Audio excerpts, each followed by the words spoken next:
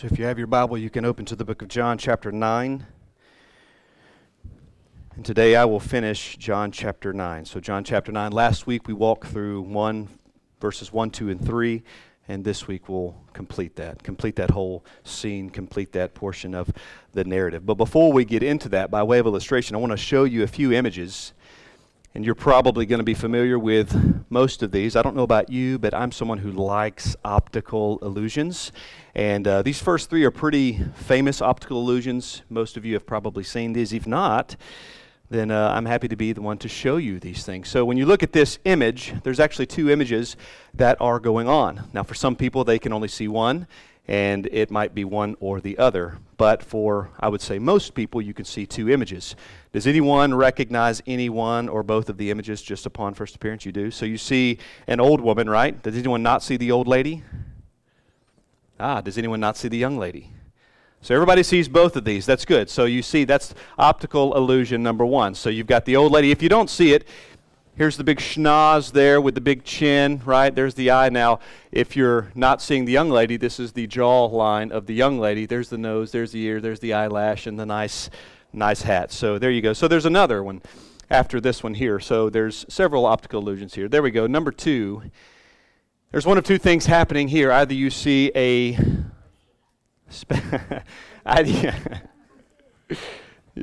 If you see a spaceship, you might be one of those people that a psychiatrist holds up an ink blot that's clearly nothing, and you say, I see the return of Jesus, I see the ghost of Christmas past, whatever. So right here, you see either a duck or you see a rabbit. To me, it looks much more like a duck than it does a rabbit, but you can see both here. So kind of a cool optical illusion. You can go to the next one there, Jake. This is one of my favorites. It's one of two things. Either it's two faces or it's a vase, vase, whatever. And so these first three are pretty well known. We see them. We can see both things happening. For some, it takes a little longer. But this final one you might find to be a bit problematic. Now, I've looked at this one for about 15 straight minutes this morning, and I cannot see it. Supposedly, there are two dresses that are in this image. Now, if you flip it upside down, which we don't have a way to orient it that way, but if you flip it upside down, you can actually see two faces. But all the research I've done shows that these are actually two dresses. But I have looked at this and looked at this and looked at this, and I just don't see the dresses yet. But supposedly it's two dresses. I even tried to find an image where someone actually highlighted the dresses, and I can't find it. So if you ever see this image and you can find the two dresses, please let me know, because I cannot.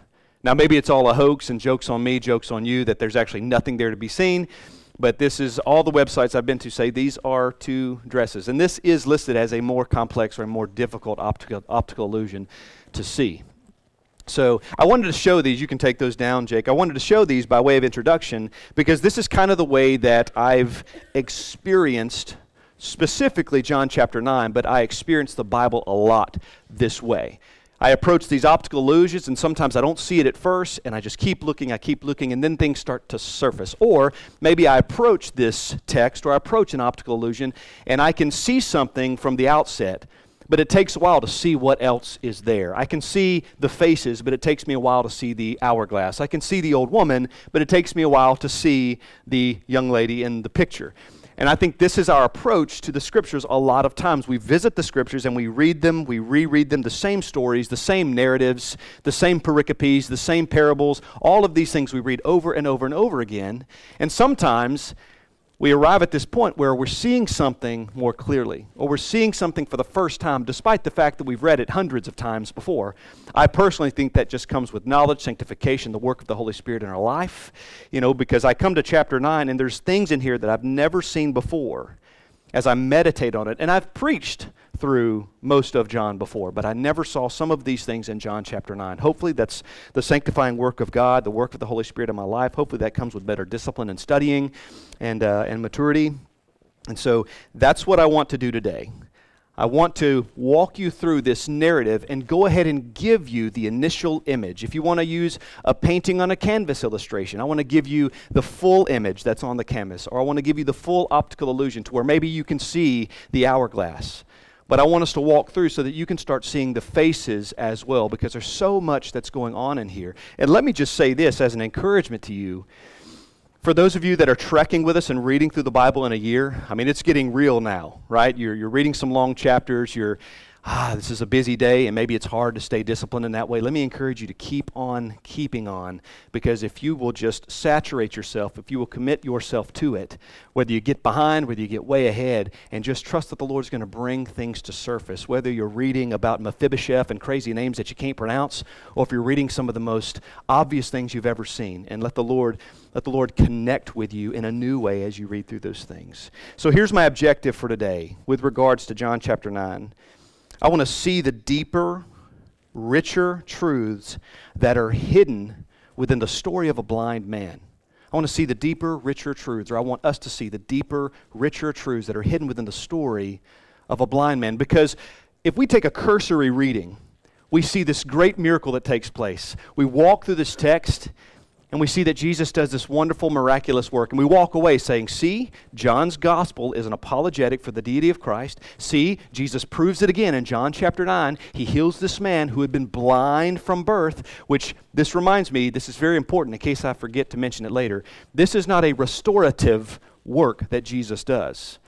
This is an initial work that Jesus does. This wasn't a man who lost his sight due to a head injury or an eye injury or something like that. This is a man who was born with this infirmity so that the works of God might be displayed in him. But it's important to understand when we get to the latter part of this text, by way of as we explain things, is that this guy is given sight. He's not restored. His sight is not restored, but his sight is given. Jake, you can pull volume down just a little bit.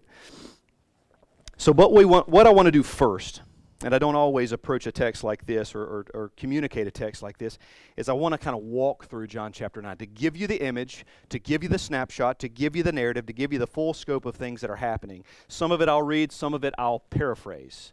But just by way of reminder, what is happening in this text? If you remember from last week, we have Jesus and his disciples. There's a lot of players in this story. There are Pharisees, there are neighbors, there's a mom and dad. There's a lot of things that are happening that maybe you haven't seen yet because I didn't talk through those parts. But there's a lot of players in the book of John in chapter 9. And it starts with this man who was blind from birth. Blind from birth. Okay, so he's right now a focal point, even though the story is ultimately not about this blind man. But he's a focal point for a second. And then the disciples asked this question based on rabbinic teaching from the first century. Who has sinned, this man's parents, or was it this man who sinned in the womb? Because there were rabbinic schools that taught both. I told you that last week. Jesus responds. He says, no, neither one has sinned. The reason that this man is blind is so that the works of God might be displayed in him. Okay, so a little bit of a theology lesson for these disciples, which was helpful and helpful for us. So from that point, it carries on, and Jesus has an exchange with this man. Jesus comes to this man. This man is of age. This man's probably 20, 23, somewhere around in there. He comes to this man. He has this exchange, and he basically says, you know what? Or he doesn't say, but he's going to heal the guy. But he does so in this weird, unorthodox way. He comes to this guy. He spits in the ground. He spits on the mud. He takes the mud mixed with his saliva, and then he rubs the mud in the guy's eyes. So he takes that which would normally blind us, normally cause us not to see, and he puts it in this guy's eye, and then he says, I want you to go to the pool of Siloam. So he gives them these directives. I want you to go over there. I want you to go to the pool of Siloam. I want you to go to this public pool, and I want you to immerse yourself, or not immerse yourself, but I want you to get the water, and I want you to rinse the mud away from your eyes. This is what he says. He doesn't say what's going to happen. He doesn't say what's going to follow. He just says, I want you to do this. So the guy does it. He goes to the pool. And by the way, the pool of Siloam means sent, which is going to be interesting later on. So he goes and he dips his hands. He brings them up. He washes the mud from his eyes. And the scripture says that he comes back to Jesus seeing. He can see. Now you can just really imagine the experience that this guy has just encountered. I mean, it doesn't say in the text all the emotions. It doesn't say in the text, how he responded at that moment when all of a sudden the mud was rinsed out of his eyes, and then he opens his eyes and sees things for the first time in his life. I can imagine it's a pretty emotional experience. Maybe we can identify it in some way whenever we see these commercials. Right, these commercials where, commercials that get me are when veterans are reunited to wives or husbands and children. I'm crying a bit then. There's other emotional commercials, like commercials where you have colorblind people who are then given these crazy magic glasses. And you can't have these commercials without having the right music behind it. You know what I'm saying? It's this really specific music that takes place. And you're watching, and if you're just watching it without the music, you're like, oh, that's sweet, he can see. But then they play this stuff that's like guaranteed to provoke some serious crocodile tears because he can't see. You're upset about this. And then everybody's gathered around him. There's this big party, and they bring out this box, and he opens the box. All he knows is some gray slab of box, right? He can't see, right? So he's looking, and he's like, oh, this is great. Oh, some sunglasses. No, they're not just sunglasses. There's something else. Put them on. Son, daughter, grandpa, grandma. I've seen all of them, and I've cried through all of them. Every one of them. Why do you do this to me? So he puts on the glasses, and all of a sudden, he can see things. And you have to understand, it's not just that he sees, and they're sobbing, they're weeping, and you're like, why would they be crying? They can see. This is great. There's so much joy. Why? Because they are experiencing life in a new way. They're processing information differently. An apple's not just an apple. They can feel an apple and they smell an apple, so they knew what an apple was, but they had no idea the beauty of an apple. This red, delicious apple, they didn't have this connection in their mind that, man, this thing, what this looks like, this is this beautiful thing. They're processing sounds with sight. Mama, daddy, friends, neighbors. This man spent years begging in the street, and he probably saw people constantly coming into this, or heard people constantly coming into the synagogue, and he's begging them. He's begging them, and now he's matching faces with voices. So it's this experience that's revolutionary. And so I can imagine this blind man who goes, and he's starting to see things, he's starting to process things. Just like the person who was colorblind can now see these beautiful colors that God has allowed us to see. And now this guy who was blind but now can see, he's seeing things that he would never have experienced. And this caused quite a stir in the community, right? Because the next thing that happens is the neighbors come to this guy. This guy who can now see, the neighbors come to him and they start questioning things. What has happened to you? Who's done this to you? He says, this man Jesus, it says the neighbors and those who had seen him before as a beggar were saying, is this not the man who used to sit and beg? And some said, well, it's not him. It's just a man that looks like the man that actually is blind and the man that actually was begging. This is just kind of a doppelganger. This is somebody that looks like him. And he says, I am the man. So they said to him, then how were your eyes opened? He answered, the man called Jesus made mud and anointed my eyes and said to me, go to Siloam and wash. So I went and I washed and received my sight. They said to him, where is he? He said, I do not know.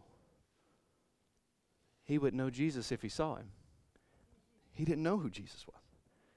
He heard a voice, and he knew that there was a man that told him to go and wash himself in the pool of Siloam. Go wash himself in the sent pool. So the neighbors are interacting with him, and this isn't enough. The neighbors say, well, we've got to go to the authorities. So they go to the Pharisees. These are the religious authorities, and they want to know what's going on. Can someone give us some kind of explanation to all of these things? So the Pharisees enter into the equation, and the Pharisees take major issue with this. What has happened? We don't believe you. And there's indication in the text for why they didn't believe him. And even at the point where they're like, okay, maybe this could be true. If this is possibly true, we dare not give credit to Jesus. Give glory to God, they say later. And then if it is Jesus, how dare he heal on the Sabbath? So they're taking this great miracle and they're putting a negative spin on it. Forget the fact that Jesus has restored this man's sight. By the way, healings of any type are all throughout the Bible, but the one that is predominating throughout all of the Bible, especially the New Testament, is the healing of sight. And there's a significant correlation between that and who we are apart from Christ, which we'll see in just a minute. So the Pharisees are having this discussion with this man who can now see, and they're taking issue with his claim. And it says that they had made a statement that anybody who confesses Jesus would be cast out of the synagogue. So what do? They say, you know what? Okay, we've asked this man, we've heard his story, so now we're going to go to the mom and dad and kind of get their story of this whole thing. They didn't believe it. They said he probably just was never blind at all. So let's go talk to the source. Let's go talk to his parents. Maybe they're in their right mind, and maybe they'll give us some kind of answer to our question. So they ask mom and dad, and mom and dad respond by saying, listen, he was sure enough blind. He could not see. From birth, he's never been able to see. And all we know is that now he can. But you need to ask him. You need to ask him. He is of age. He can give an account of what happened to him. Maybe they were a little afraid. Maybe they had no clue. Maybe they couldn't substantiate whether or not Jesus had done this thing. Maybe they didn't see that. I don't know. The Scripture doesn't tell us. But this is what they did do, is they deflected things back onto the boy. Ask him, or to the man. Ask him. He's the one that can give you an account. He's the one that will attest for what happened. So the Pharisees do just that. For the second time, it wasn't the first account that gave them enough information. They had to go back to him again and say, listen, tell us the story again. I mean, I don't think this is uncommon. This happens with interviews from the authorities, like the police and all of these stuff. When they're doing investigations, they might come to someone, whether a suspect or whether a witness, and they may ask for the story a number of times. So these Pharisees say, all right, we want to hear the story again. And it's not necessarily because they wanted to get all the details right, but they just couldn't accept that Jesus had done this and that Jesus is who he says he is. They couldn't accept that. So they say, listen, young man, give glory to God. Give glory to God. Now, you and I hear that, and we think, well, that's good.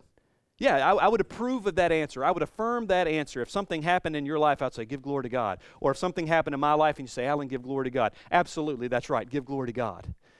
But there's a big difference in what they meant and what we would mean today. Because when they say give glory to God, give glory to God, the God of Abraham, Isaac, and Jacob, who is not a part of a triune Godhead, who is not the first of the three. Not the first as far as his power or his quality, but the first in the listing, the God the Father, God the Son, God the Holy Spirit. The first person of the triune Godhead, Jesus being the second person of the triune Godhead, followed by the Holy Spirit. So they are wanting him to say, you know what, give glory to God, and reject this notion that it was actually Jesus. Now, this is how the blind man responded. He said, listen, they called Jesus a sinner because he healed on the Sabbath. And he said, whether this guy's a sinner, I don't know. I don't know. But this is what I know. I was blind, but now I see. That's what I know. This guy was dealing strictly in reality. Look, I don't know how it happened. I don't know who he is. This is what I know. After decades, most likely, of blindness, I see. I experience. I match voices with faces. I match images with tastes. You know, I can see now. This is what I know. And then it gets a little bit dicey in their conversation. After they came to him a second time, this conversation goes on, and they said to him, what did he do to you? How did he open your eyes? This is verse 27. He answered them, I have told you already, and you would not listen. Why do you want to hear it again? Do you also want to become his disciples? And they reviled him, saying, you are his disciple, but we are the disciples of Moses. We know that God has spoken to Moses, but as for this man, we do not know where he comes from. The man answered, this is amazing. This is an amazing thing. You do not know where he comes from, and yet he opened my eyes. We know that God does not listen to sinners, but if anyone is a worshiper of God and does his will, God listens to him. Never since the world began has it been heard that anyone opened the eyes of a man born blind. If this man were not from God, he could do nothing, they answered him. You were born in utter sin, and would you teach us? And they cast him out. And then Jesus comes to this blind man. And Jesus begins to speak to this blind man. And he says to him, do you believe? And the blind man says, show me the one to whom I'm supposed to believe in. And Jesus said, the one who is speaking to you is the one that you're to believe in. Specifically, he said, do you believe in the Son of Man? And he answered, who is he, sir, that I might believe in him? And Jesus said, you have seen him, and it is he who is speaking to you. He said, Lord, I believe, and he worshipped him. And Jesus said, for judgment I came into this world, that those who do not see may see, and those who see may become blind. Some of the Pharisees near him heard these things and said to him, are we so blind? And Jesus said to them, if you were blind, you would have no guilt. But now that you see, now that you say we see, your guilt remains. So that's a cursory reading, a cursory telling of this whole narrative in John chapter 9 of this man who was born blind and now he can see. So there's start to finish before we get into next week's the Good Shepherd stuff in John chapter 10. But there's a few things that I think need to be pulled out of this text.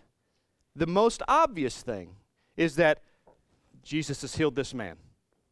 And we walk away, that's great. We walk away with the fact that Jesus is revealing himself, God is revealing his power, God is displaying himself through these works of healing. We walk away correct. We walk away with great information that we can build on, and that's fantastic. But it goes much further than that. Last week we said that this man was set aside as a vessel for God, for the display of God's power, for the display of God's might, for the display of God's sovereignty, for all of these things. We talked about that. Just like Pharaoh is prepared as a vessel of wrath, just like you and I are prepared as a vessel for whatever God's going to do in and through our life. Everyone has an appointed time, and everyone has an appointed season. Everyone has a purpose that God is bringing them through to bring about his good ends, just like this man who was born blind that Jesus healed. And we walk away with the healing power of God through this man, and we're great. And you say, why did he heal him again? That his works might be displayed. But that's still not the root. It doesn't just stop there. We see that this man was healed, that God's works might be displayed. But why does God want to display his works? So that he might be glorified. That's where it lands. That's the root issue of all things, that God might be glorified in our lives. That's the root behind Pharaoh being a vessel of wrath prepared for destruction, that God might be glorified. That's the root behind Abraham being rescued from paganism to be an everyman's man, a broken man, a former pagan brought to life by Yahweh God and then used mightily. Why? So that God might be glorified. So we arrive at this idea of God's God-centeredness, that no one is more for God than God himself. No one is more for God than God himself. As a matter of fact, God's love for you, God's saving you, his sanctifying you, is the byproduct of God's God-centeredness. If God did not have affections first and foremost for himself, he would most certainly not have affections for you. But we're often taught otherwise. We're often taught one dimension of these things. We're often taught that God loves you, that you are the crown of his creation, that he has set his affections upon you. And I would say to that, absolutely, absolutely. But that's not the rest of the story. It's not the rest of the story. It's completely one-dimensional. Why does he love me? Why does he set his affections upon me? Because he loves his glory. And what is more glorious than God setting his affections upon a humanity that has completely rebelled against him and become hostile towards him? God has made the cosmos. He's made galaxies that we will never see. He's made things that we will never even know about, that are way beyond our reach. And you say, well, why can't we see them? Because they're not for you, because they're for him and for his glory. The heavens do what? They declare the glory of God. They don't declare the glory of man. They declare the glory of God. Why? Because they were made for him. But the heavens didn't rebel against him. The animals in the world didn't rebel against God, did they? The animals in the world don't need redemption. The cosmos doesn't need redemption. Man needs redemption.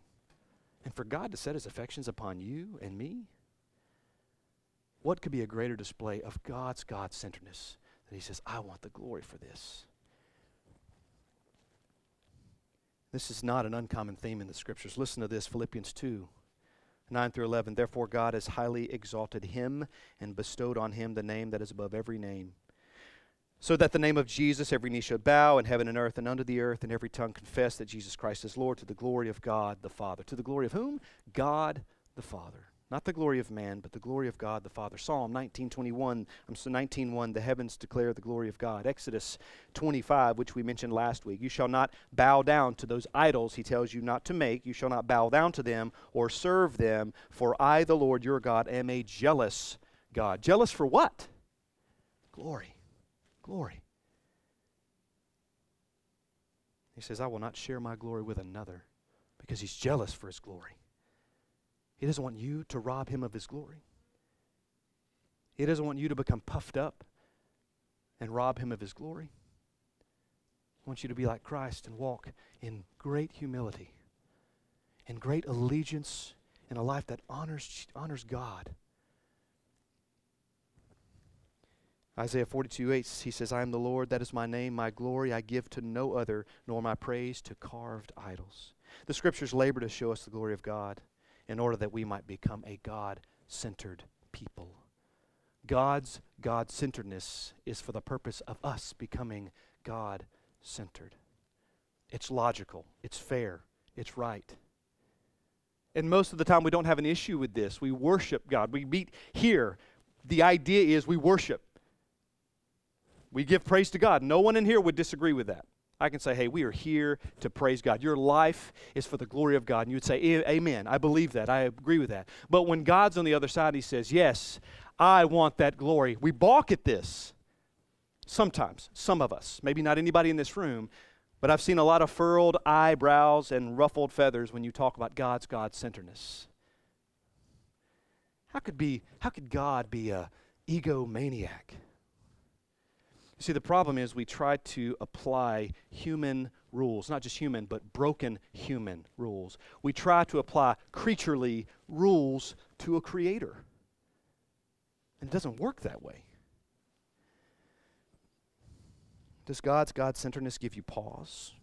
We're taught that God is for you, he loves you. I agree with that. We have songs that say, crucified, laid behind the stone, he lived to die, rejected and alone, like a rose trampled on the ground. He thought of me above all. I would submit to you that what Jesus thought of was the glory of God. Allegiance, obedience, and honor to the Father. Was it for our sake? Yes, but the root is for his glory. For his glory.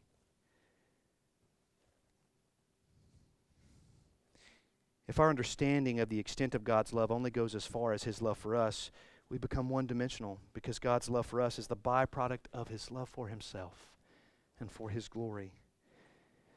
But this is problematic for some. The reason we balk at God's God-centeredness is because we know that pride, we know that arrogance, we know that egocentrism is bad, right? I mean, how many of you have friends that they seem to always boast in themselves? It's like, okay, just hush for a while. They want to always give you their resume. I've done this, I've achieved this, I've done these things. It's a difference when somebody else boasts in you. You know, like it's not uncommon for my wife to walk down the street and say my husband's the most handsome man in any room. I get that. That's fair. That's fine. You know, smartest, all that stuff. That's great. I would never say that of myself. That's man-centered, okay? Have to throw in some relief because it's getting heavy, all right? Now back down to the trenches. We know that pride, arrogance, egocentrism, these things are bad. That's ingrained in us. We know that. We're guilty of it sometimes, but we know it. We're like, that's bad. Ugh, it rubs me raw. Stop giving me your resume verbally. Stop boasting in yourself. You know, take a bite of humility and see how that sits in your stomach. You know, and this is something I need to say to myself a lot. But we know these things are bad, but we glorify ourselves all the time. We have a hall of fame. The Greeks, an entire civilization, did what? They lived to leave a name for themselves. That's what they did. It's self-glorification. If everything in existence exists for the glory of God, then that must necessarily mean that God exists for the glory of God. If God doesn't glorify himself, we've got a problem. Let me explain this. In a nutshell, God becomes an idolater, and here's why. Here's why. When we glorify ourselves, we consider it bad because it is idolatry, because we are not the greatest and best beings in the world or in existence. So it's bad when we boast in that sense in and of ourselves. Because why? Because we know there is a greatest and best being in existence, and He is God. If God elevates anything that's not Himself in existence, then God erects these idols. If for us idolatry is building up or erecting anything that's not God or anything above God, if that's idolatry, is it not the same for God? Is it not the same that He would put anything above Himself? Everything that happens, everything that transpires, providentially, sovereignly, all these things happen for the glory of God. Pharaoh, being a vessel of wrath prepared for destruction, was for the glory of God. It doesn't just apply to the good things that happened. It applies to all things that God is working and doing for His own glory. He doesn't share His glory with another. Do you think He's going to leave His glory to chance? Do you think that He's going to say, I'm really hoping that Clayton and Tracy will glorify me with their lives? I'm going to keep my fingers crossed and hope. No, you don't do that if you are the sovereign of the universe. You decree, you ensure that their lives will be unto your glory. Now that might manifest in different ways.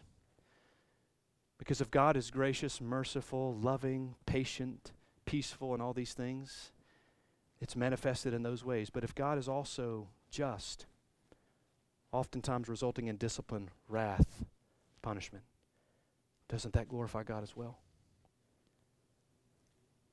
Doesn't eternal separation from God ultimately glorify God? Because it appeases His wrath. When Jesus had God's wrath poured out on Him, it pleased the Father to crush the Son. You can't read that without thinking, glory to God. God has to glorify Himself. We cannot glorify ourselves, but God must glorify Himself. This is the creature-creator relationship dynamic. We cannot project onto God the rules that apply to us because we are the creatures. Clay doesn't say to the potter, why have you formed me this way? It doesn't get the chance. It's strange because we are terribly inconsistent at times. We worship God through our behavior, prayer, singing, obedience, etc. We honor those who have died for God's glory, but we raise issue with God receiving the very thing that we are called to express. God's God-centeredness is good because it results in your salvation. One theologian said this, if you make much of God because He makes much of you, then you're making much of you. And if you treasure God because He treasures you, then you're not treasuring God for how glorious He is Himself. And I think that's worth making mental note of for the future when we consider our motivation but behind why we treasure Christ. First, it's because of who He is. Now, He's glorious because of what He does. Don't get me wrong. But what He does is a byproduct of who He is. If everything goes wrong in your life, you have still every reason and an eternity worth of opportunity to say, you are still glorious. You are still good. And that's truth. So in this text, I don't just see a man that was blind and then given sight to display the works of God. That's absolutely true. But when we look at this optical illusion and we try to see what else is there, we see that it's also that God might be made glorious. But there's more to see in this text. We start to get to see the deadness of the man's heart. I won't labor this point too much because we've talked about this before in previous passages with John. But you start to see this exchange between the Pharisees and this man, and they get mad. They revile him because he's saying, Jesus did this. This I know. I was blind, but now I see. I can't really give credit anywhere else. I just know that this is what happened. And so they revile him because he says, do you want to be his disciples too? You've taken such a keen interest in this.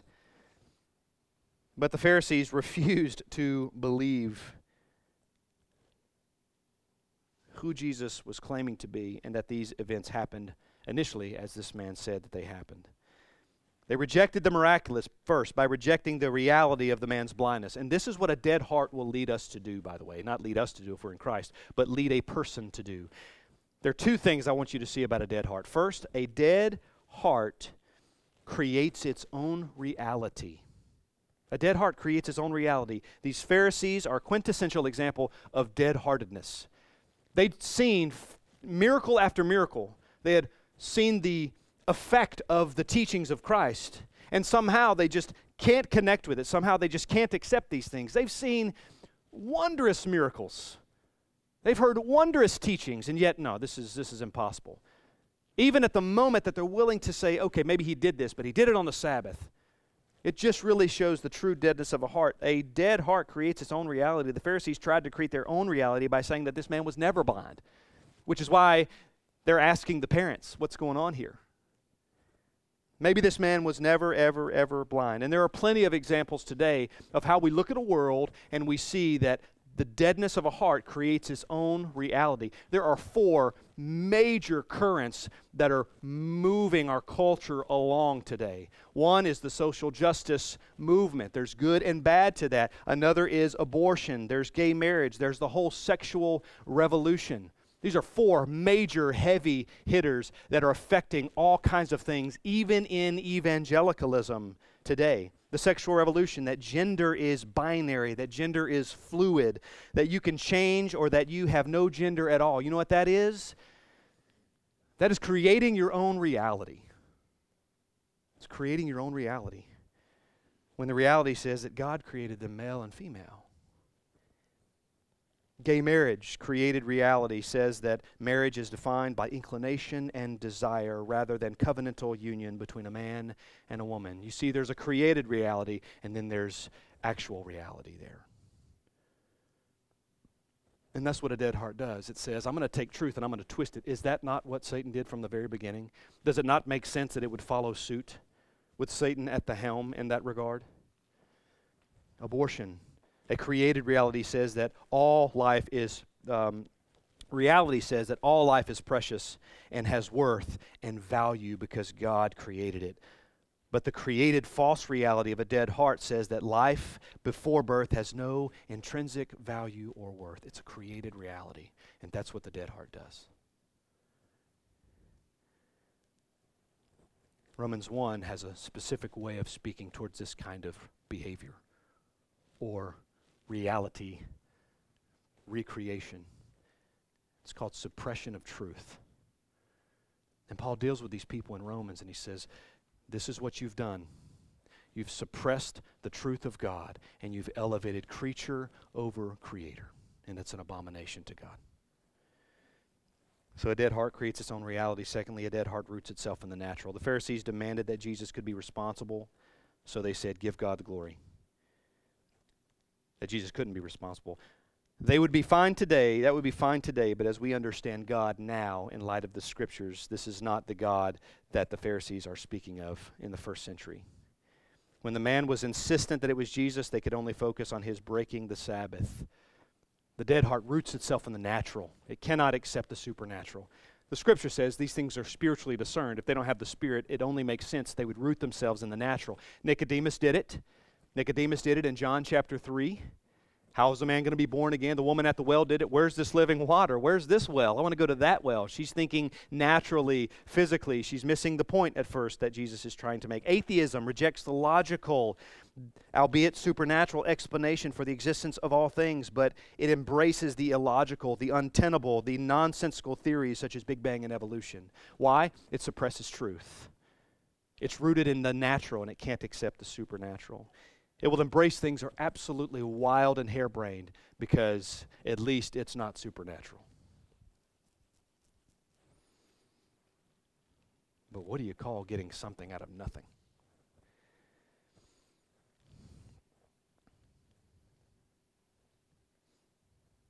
So that's the deadness of a man's heart. Something else interesting in this text is Jesus is showing his deity, and this will just take a minute. It's easy, it's brief. But notice something. The Pharisees have this exchange. And finally where it landed was that they would say, hey, you're out. You're confessing Jesus in this way. I don't think at that moment he was a believer. He said, who is this guy? I don't know who he is, but I'm ready. I want to believe whatever it is. Show me. This man healed me. Take control. But he just said, hey, it's Jesus who did this to me. I know that. So they cast him out. And then Jesus finds him. Do you believe in the Son of Man? Show me. Where is he? I'm on. I'm all in, right? The one who's speaking to you. He says, Lord, I believe. And he did what? He worshiped. He worshiped Jesus. And you say, he worshiped Jesus. Is that airtight? Does that show me that Christ is deity? I would say in a sense, yes, but most of all, the way we know that Christ is promoting his own deity here is the way that he responded to the man's worship. And his response was to allow it to take place. If anybody knew the dangers in idolatry, it's Jesus Christ. If anybody knew the worship of anything or anyone other than God is an idolater, it's Jesus. He knew this. But what does he do? Rather than saying, like so many others did in the Scriptures, stop, we're giving glory to the Lord. It's not me. Paul, Barnabas, the city of Lystra, Acts chapter 14. Zeus and Hermes have come, and they began to throw a ticker tape parade. No. We give glory to God. Jesus doesn't do that, does he? He doesn't stop him and say, hold on. Wrong guy. I'm just a vessel. He receives the worship. He inhabits the praise of this person. Don't miss this. You will talk to a Jehovah's Witness and you will bring this up, and they will say to you, no, he was just showing respect. That's it. He was just showing respect. That's not what that word means. A, in context, you can't just arrive at respect.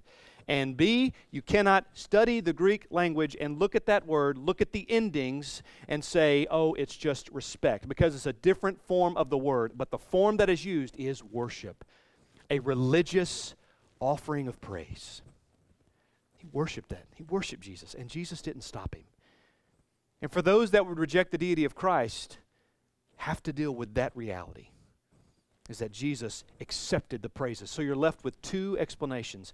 Either Jesus is an idolater himself because he allows himself to be praised, to be worshiped, to be lifted in a position above God, or Jesus is God himself, or Jesus is fully divine. And I think the text argues that Jesus is fully divine. There's one more thing to see in this text, and that's this, that the blind man is every man. The blind man is every man. When I first read this, I'm perusing through it and I'm seeing that, okay, this miracle has happened. I can see Jesus showing power, and God's displaying his might through Christ, and man, these great things are happening. Man, you can talk for days about the mercy and the power of God. But then it goes so much further here, because this man's story, although it is literal, although it is historical, it also serves as a sort of parable for you and for me, because this blind man is every man. Listen to the language that is used as we look at the first part of this text. This man was born blind. We understand that people are blind, are in darkness. They're in darkness, they cannot see. And then you have someone that's sent to him. Interestingly, you have this specific point in time that these things are happening, when Jesus is at this specific point in time in his earthly ministry. Why wasn't this man restored to his sight or given sight when he was 12 years old, when he was 3 years old? No, God sovereignly superintends that, okay, in Jesus' ministry, this is when these moments will take place for the glory of God, and so that people can see that this blind man is representative of every man, born in darkness, lostness, separated, begging without hope, and broken. That's the deeper, richer realities that are lying within this text. And Jesus says something that's interesting. He says, God would display his might, his power through the healing of this man. But we must work the works of him who sent me while it is day. Night is coming when no one can work. Why does Jesus say these things? We have to figure out what the works of God are. We have to understand. Is he talking about mercy ministries? Feeding the homeless, digging a well over in the Sudan, providing food. Is he talking about these things? No, that's not what he's talking about. He's not commissioning the disciples to go and heal everyone of their blindness. He's not commissioning them to fashion crutches for those who are crippled, for those who are lame. That's not what he's doing at all. The heart behind what he's saying is, we must do the works that God sent me, for we only have the light for a season, and then darkness comes. What is darkness representative of? Death. Previously, Jesus says, I'm the light of the world. We understand in that text, Jesus is saying, I'm the way to salvation. You will have the light for a season, but there will come a time where it is too late. Just a few chapters ago, we discussed that. Jesus brings it back into the story. You only have a little bit of time. So what he's commissioning them when he's saying we must do the works, he's not saying do mercy ministries, which those are fine, those are good, but he's saying we need to bring the gospel to people. We need them to be changed from the inside out rather than just on the outside. The blind man is every man, and he's just a representation of the reality of us all. This man being born blind was to display the works of God. However, the deeper, richer purpose of this text is to show that the crown and the epitome of God's works in His glorious display, that being the salvation of the spiritually bankrupt and the blind. The blind man's sight being given, not restored, was representative of the power of the gospel and the gospel work that must be done while there is still light. Just as this man's sight was revolutionized, and it revolutionized the way he sees life, our salvation gives sight when we were otherwise spiritually blind. We now experience Jesus. We can seek and savor Jesus. Why? Because we've been given sight. We've been made to see. And thus we can seek and savor Christ. You may have even said to yourself, I just want God to perform a miracle in my life. And I want to make this point clear as we close. I want God to do a work in my life. I want God to show me great and mighty things. I want Him to increase my faith through a miracle. I want to see this person's cancer healed so that you can't blame it on any medicine or anything. It has to be a complete wonder, a complete mystery that can only be chalked up as miraculous. We want to see those things. And if you're like me, you want to see those things in your own life because you want your faith to be boosted. You want to have a robust faith and a strong pursuit of Christ. And you think, man, if He'll just do this in my life, if He'll just do this in my life. Listen to me. The greatest display of God's glory is your life. The miracle has happened. You need nothing else to secure strength and faith in your life because He's done it. Your life is a storyboard that displays the glory of God. Because everything in and of yourself would take you away from God. But the Scripture says He keeps us. And you are the display of His glory, of His grace, of His mercy, of His peace. You are the display of that. So while I think it's fine to say, God, I want you to heal this. God, I want you to do this. God, I want you to answer this problem for me. God, I need this job. Those things are great. We're trusting God. We're saying, yes, you are in control. That's wonderful and awesome and right. But don't ever, ever, ever think that until those things happen, that God's not really displaying His glory in your life, because that's false. Because you were unlovable, you were broken, you were hostile, and you were dead. And the active agent comes in. And metaphorically, spiritually, He puts mud in your eyes. And He gives you a directive. He says, be washed and cleansed. Does it come as any surprise that the pool of Siloam is called sent, and Jesus in Hebrews 3:1 is called the sent one? Does it come as any surprise that we read in Ephesians chapter 5 that Christ is washing His bride with the water of the Word, that she might be ready to be presented to Him on that day? Should it come as a surprise to any of us that we see a text like this that involves the sent one, the active agent, coming in an unorthodox fashion, rubbing mud in the eyes of a man who could never see, and the man follows a directive, and he can now see, and his life is changed? Don't we have directives as well? Repent and believe. Put on the Lord Jesus Christ. Confess with your mouth Jesus is Lord and believe in your heart that God raised from the dead. You will be saved. With the mouth, confession is made unto salvation, and with the heart, profession is made unto salvation. With the heart a person believes. With the mouth, confession is made unto salvation. Whoever calls on the name of the Lord will be saved. Are those not directives? So you can see how this man, this blind man, you can see how his story serves as sort of a parable for us.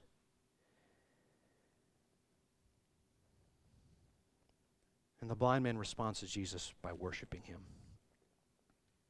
I think this pretty much sums up how our lives should be marked as followers of Christ. Worship. What is your response daily to the glorious salvific power and work of the gospel through Christ for the glory of God in your life? It should be worship every day. Do I mean singing songs as you're at work, singing songs as you're driving? No, I don't mean that. I mean your life, Romans type stuff. This is your life, a display of worship, of trust, of obedience, of service, your living, active display of worship. This story is not about a blind man, but about the infinite worth and the glory of God the Father displaying his works through God the Son so that we might behold his wonders and spend a life making much of him. Let me close with this scripture. Put on then as God's chosen ones, holy and beloved, compassionate hearts, kindness, humility, meekness, and patience, bearing with one another. And if one has a complaint against another, forgiving each other as the Lord has forgiven you, so you must also forgive. And above all these, put on love, which binds everything together in perfect harmony. And let the peace of Christ rule in your hearts, to which indeed you were called in one body. And be thankful. Let the word of Christ dwell in you richly, teaching and admonishing one another in all wisdom, singing psalms and hymns and spiritual songs, with thankfulness in your hearts to God. And whatever you do, in word or deed, do everything in the name of the Lord Jesus, giving thanks to God the Father through him. Translation, do it all for the glory of God. Let's pray. Father, I simply just want to pray the text that I just read. And I ask that, first of all, working from back to front, Lord, that you would give us thankful hearts, that we might show our thanksgiving and our gratitude to you for all the works that you've done. Lord, that you might unify our hearts as Christians, as believers, as the body of Christ, with thankful hearts, Lord, that we are unified through the Holy Spirit, who is our peace, or Jesus is our peace, and we've been given peace, we've been given unity, we've been given understanding. Lord, that we're unified in that way, despite the things that separate us and make us different. Lord, we are alike, and we are unified in the thing that matters, and that's the gospel. So, Lord, I pray that in love we find perfect harmony with one another and all the trappings that come with that. Father, I pray that as we belong to you, as we are your chosen ones, Lord, that you consider us holy and beloved, Lord, that we might have compassionate hearts, Lord, as your scripture says, that we might express kindness and humility and meekness and patience, Lord, that we might bear with one another, showing forbearance, showing great patience and love towards one another. Lord, that we might conduct ourselves in a way that best glorifies you, because we do believe that that is the purpose of our life. In Jesus' name, amen. As Austin has instructed before, what we're going to do is go get your kids so that the teachers can come back in here. We'll try to make this meeting very, very